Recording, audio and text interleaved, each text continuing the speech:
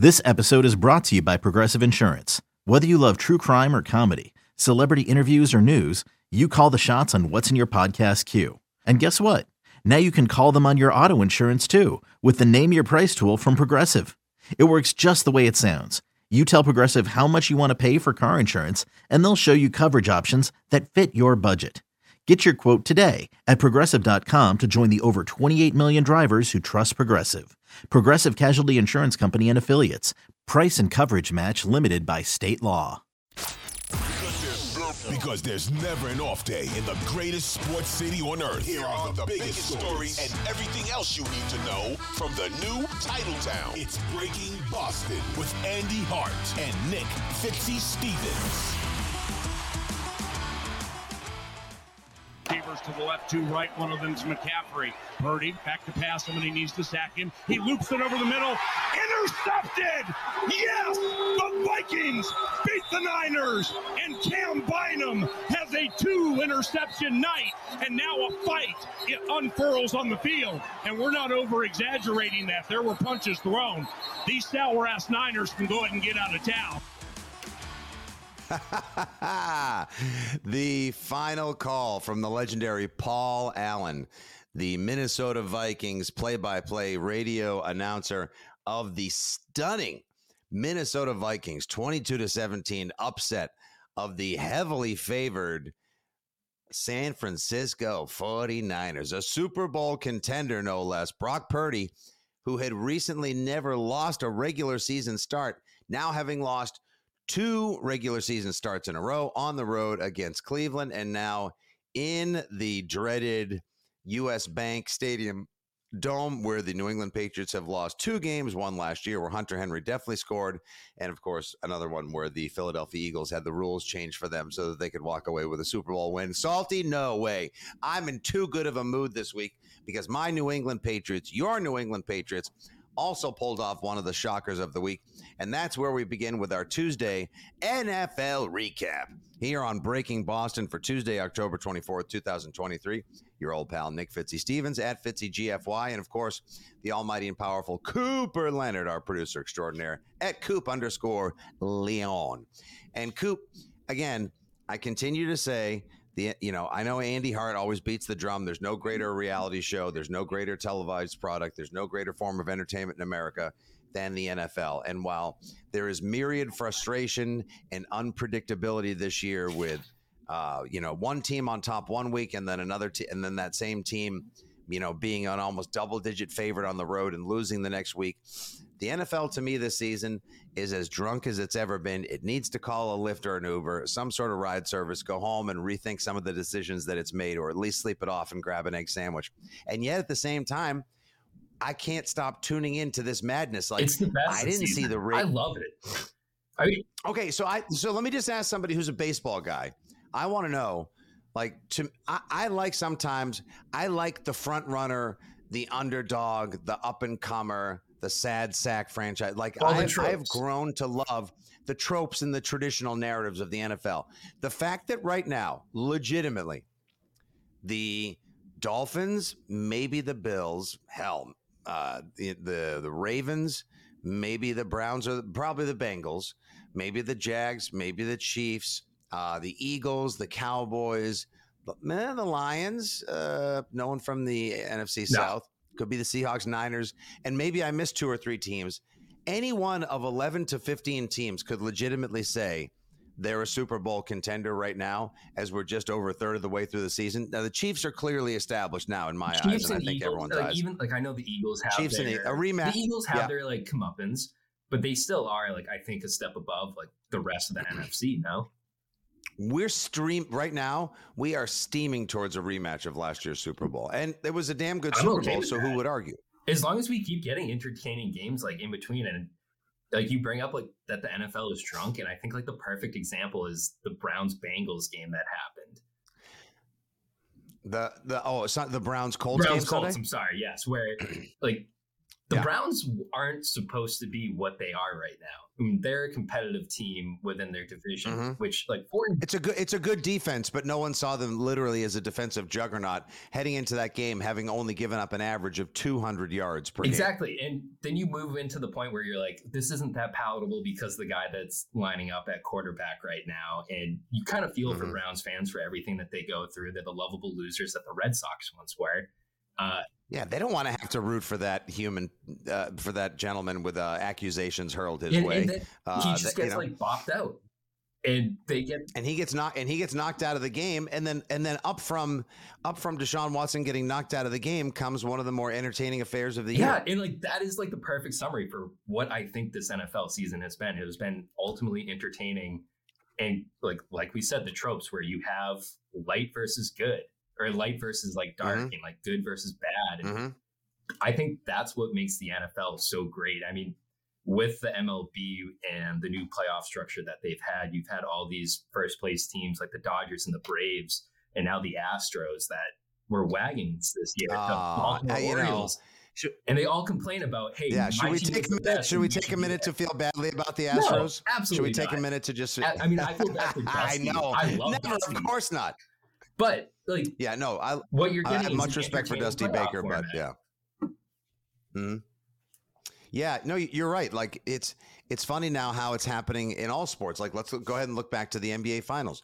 Nobody expected. Remember how much fun we had mocking the ESPN analytics model, saying that the Celtics had a 97% chance to win the Eastern Conference Finals in advance of tip-off, and then the Miami Heat, the 8 seed that plays its way into the tournament, wins. We've had this play out. Look at this. Is the year of the dog. This is the most unpredictable year, maybe, Coop, in North American sports. The Vegas Golden Knights win the Stanley Cup, and they go up against the Florida Panthers, who beat the Bruins and who improbably make their way to the Stanley Cup. You have the Miami Heat beat the Denver Nuggets. The Nuggets finally make their way there. The Heat are an 8 seed. They have to oust along the way Giannis and the top-seeded Bucks, and then the Celtics, who everyone thought had an easy path. Like you just mentioned, the Dodgers, the Orioles, now the Astros. Boo! Excuse me. But you're right. I mean, and the Braves now we have a Game 7 tonight.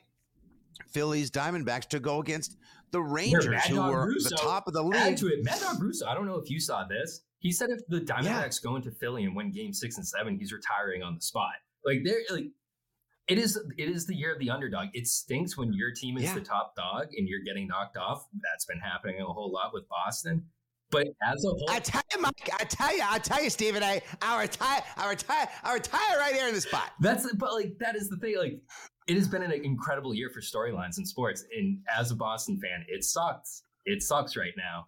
But you have to look at because we were used to being the elite and one of the top tiers. But I think in a lot of ways for everybody. Now, the Celtics tip off tomorrow night, and on tomorrow's Breaking Boston, we'll do our little Celtics season preview. The Bruins right now, by the way, are a freaking juggernaut all over again, or at least have gotten off to a blazing start with the ice melting under their skates, 5-0. I love to see it. Love, because the expectations and the pressure are off that team this year. The Patriots just pulled off their biggest win, not just of the season, and one of the bigger upsets of this young, drunken NFL season, but also their biggest win, I would say, in 4 years, easily since Tom Brady left town. And damn right, it's the biggest win of Mac Jones's career. Yeah, because that game still, if you think about it, that game was a great win, but it was fluky. Okay.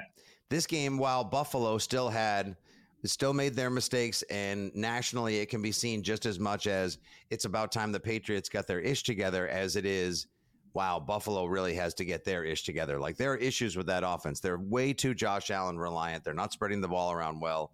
They need to run the ball more effectively. They've got guys banged up on offense and defense, something that is highly relatable to the New England Patriots and the Foxborough football fan. So I get it. But that's definitely their biggest win of the season. But now, to me, it's all about what they do with that win, as opposed to, hooray, they beat the Bills and they got a big win on national TV. And Mac Jones finally has a signature dub and a big fourth quarter last-minute comeback drive. Real quick, just looking around the rest of the league before we sort of pivot to where the Patriots are headed this week and how all this pertains to them. Falcons with a squeaker against the Bucks. Like I said, the Ravens absolutely annihilated the Lions. PETA called and asked them to please take it easy in the fourth quarter. It was a disaster. The Chiefs dominate. I think they have now reascended to the top of the AFC. The Chargers, adios. We're done with you. Broncos, Packers, someone had to win that game. The Steelers are the ugliest 4-2 ever. Mike Tomlin somehow continues to find ways. That's who the Patriots kind of almost want and need to be now. And then, of course, Giants, Commanders. I can't believe Tyrod Taylor's better than Daniel Jones at this point. And the Bears absolutely wipe the floor with the Raiders. And a guy named Tyson Badgett, who's got a full chest tattoo, and his dad is a professional arm wrestling legend, destroyed Josh McDaniels and the Raiders with our old pal Axel Brian Hoyer, a quarterback, which is what should have happened the previous week if the Patriots had gotten Devontae Parker out of the lineup and gone more to the Jalen Reagor, Pop Douglas, Kendrick Bourne run. See, that's the thing, Coop. There's a chance now in this unpredictable. Oh, and of course, Sunday night, it was Eagles 31, Dolphins 17.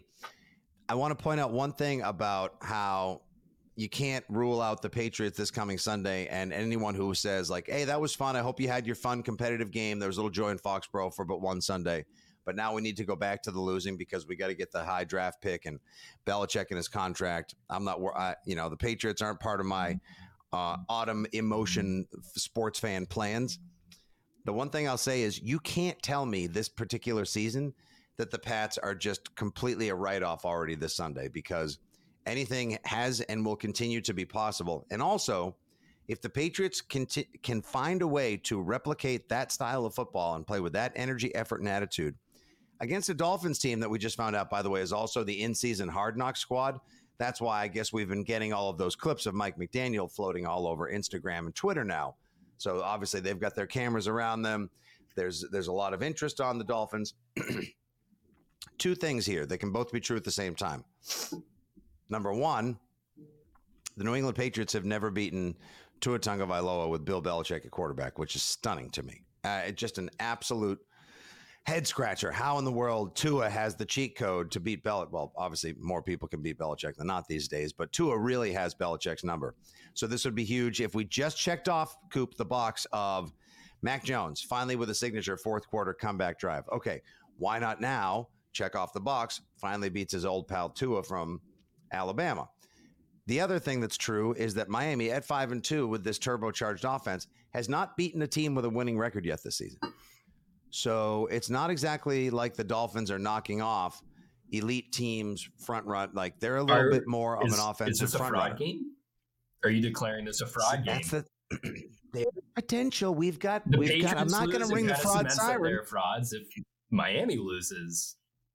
See, fraud watch. Coop, let everyone know that we at the 12-minute mark of this edition of Breaking Boston, you have put everyone in Sunday's game on fraud watch.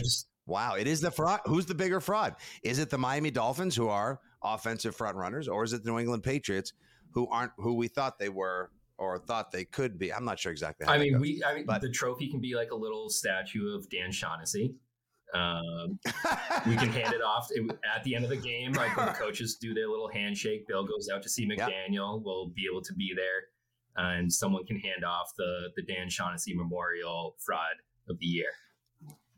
Who's the bigger fraud? Well, it's a big game, though. Think of this because, okay, Sunday, the Jets are at the Giants. They should win that game, but there's no guarantee. They're 3-3 coming off their bye. The Buffalo Williams are an absolute mess right now. They've got a Thursday night affair against the Tampa Bay Buccaneers. And then the Patriots play the Dolphins. The Pats have the best record right now in the AFC East. Wild. A win Sunday. Wild statement. It's not. No, it's bananas to think that we already wrote the Pats off. And now a win Sunday in Miami Gardens would make them 3-5, give them the best record divisionally in the AFC East. A path to 500 at the bye week would suddenly be in sight. And I know no one here signed up for doing path math on a Tuesday morning in late October when we already said the Pats were absolutely Dunsky and we were on to 2024. But it's legitimately, it's possible. It's out there. So yes, we have hereby at Breaking Boston dubbed it the fraud game. We need like a really like fraud showdown, fraud bowl. It's the fraud bowl. The fraud fight. It's the fraud bowl. Fraud off. Fraud off shotgun? Fraud? No, because who's the bigger fraud squad? No, I'll go. We'll go with Fraud Bowl until Okay. we figure out otherwise. We'll go with the Fraud Bowl. I'll get like AI to generate like a nice little graphic for it and everything. Oh, we should do an AI preview. Do we have that in the budget here at Odyssey/WEI? Yeah, that's a question. I think that's going to be a big ask. I'm going to have to get back. I'm going to have to get back to you on that one. It's a huge game on Sunday, and again, given the topsy-turvy, shaken up snow globe, ant farm on fire that is this NFL season, I'm not going to tell you right now that the Patriots have no shot on Sunday because, the Dolphins and their reputation, and Mike McDaniel's going to want to get one on Belichick, especially after getting exposed on national TV against the Eagles. And let's, real quick, Coop, before we go, let's see, what is the early line on the game? I had the AFC East winners. I had that brought up if you wanted that, but. All right. The opening point spread right now is, well, how do you like this? It is, you got to be kidding me. There's no way. Me on this. What is it? Oh my God. Are the Dolphins? Are the Dolphins 11.5-point favorites? Oh. Hold on. I know this isn't necessarily everyone's favorite way to podcast. Is this FanDuel? Hold the fort. Oh my word. After I just lost my shirt and everyone did. Boy, did Vegas clean up with Minnesota not winning that game outright. Holy macaroni. All right, your opening line for. I've got 9.5 on FanDuel. 9.5. And then, of course, the Pats win 9.5. Oh, baby. We're going to start liquidating total some assets. Here we go. 47. I would take the under on that. Ooh, 9.5. Oh, I love it. All right. We'll make so much more of this as the week progresses. Tomorrow, Celtics season preview. We'll also catch up with everything going on, setting the table for the World Series, how it relates to the Red Sox as Breaking Boston goes on this week. And yes, between here and the fabulous Six Rings and Football Things podcast feed, we will get you pumped, primed, and prepared for Sunday's now far more important and exciting showdown, the Fraud Bowl in Miami Gardens at Fraud Rock Stadium. Between Fraud Rock Stadium, baby, between the New England Patriots and the Miami Dolphins. All right, there's your Week 7 recap and a little early, never too early preview of Patriots and Dolphins for Week 8 here on Breaking Boston. For Coop, this is Fitzy. Thanks for listening. Rate, review, subscribe, and share. Follow all the great podcasts here in the WEEI and 2400 Sports Network. We will talk to you soon. Get ready, baby. Fraud Rock Stadium Sunday. It's going down.